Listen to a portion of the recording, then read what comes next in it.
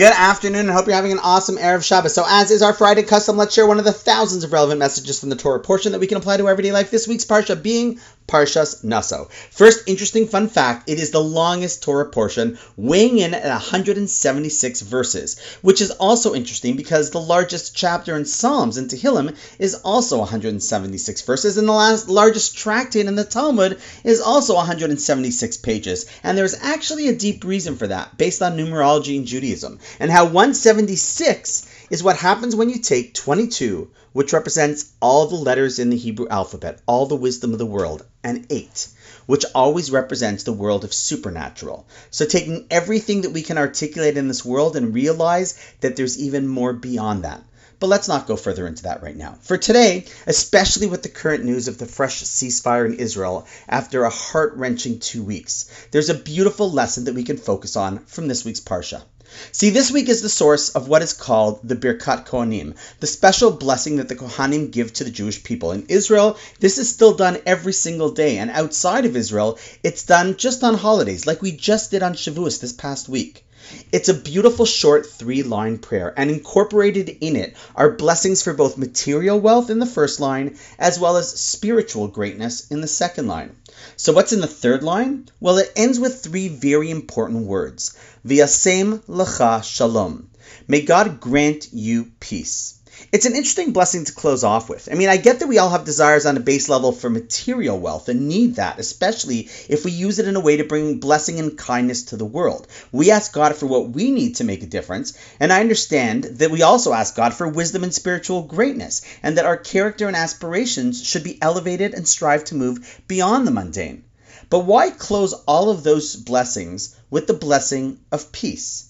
And it's not the only one. In fact, if you look at most of our major blessings, the last sentence always wraps it up with peace. Think about it. The end of Kaddish, Oseh shalom b'miramav, hu yaseh shalom aleinu v'al kol Yisrael. He who makes peace above should make peace down amongst us and the entire Jewish nation. The end of benching, Birkat Hamazon, Hashem yivarech es amo v'shalom. God should bless his nation with peace. The end of Shmona Esrei, the silent Amidah, Sim Shalom. Please place peace among us. And just yesterday afternoon, actually, I had the privilege of officiating a beautiful little wedding ceremony for an awesome couple. And then later that night, I had the privilege of meeting with another awesome couple whose wedding I will have the honor of officiating at in just under a month. And the one blessing and aspiration I and our tradition always share with couples is that they should have what's called Shalom Bayit, peace and harmony in their homes.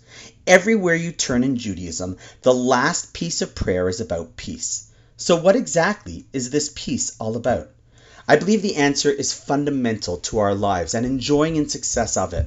One could be blessed with everything in life, but if there is no harmony and peace within which to enjoy it, it has no value.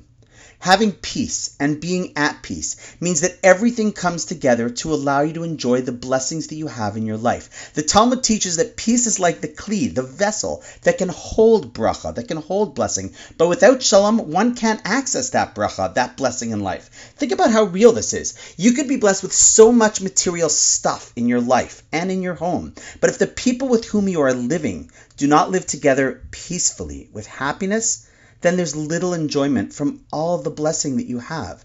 A person themselves can have so much going for them, but if they always feel torn inside and not at peace with themselves, they can be surrounded by blessings and yet not enjoy any of it in any real way.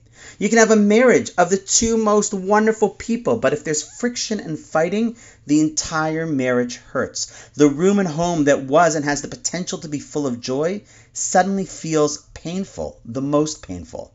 A country could be blessed with all the blessings from above, but if they live in a state of war, they're unable to enjoy the bounty and beauty that they have.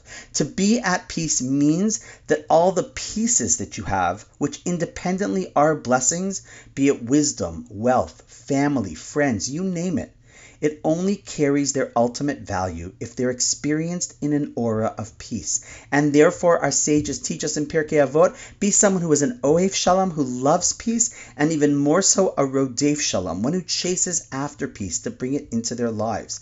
Peace ultimately is the greatest and most important blessing that we all have, that we pray for, that we should do everything in our power to pursue. Being right, being smart, being rich, being driven, none of it is as important in life as being at peace.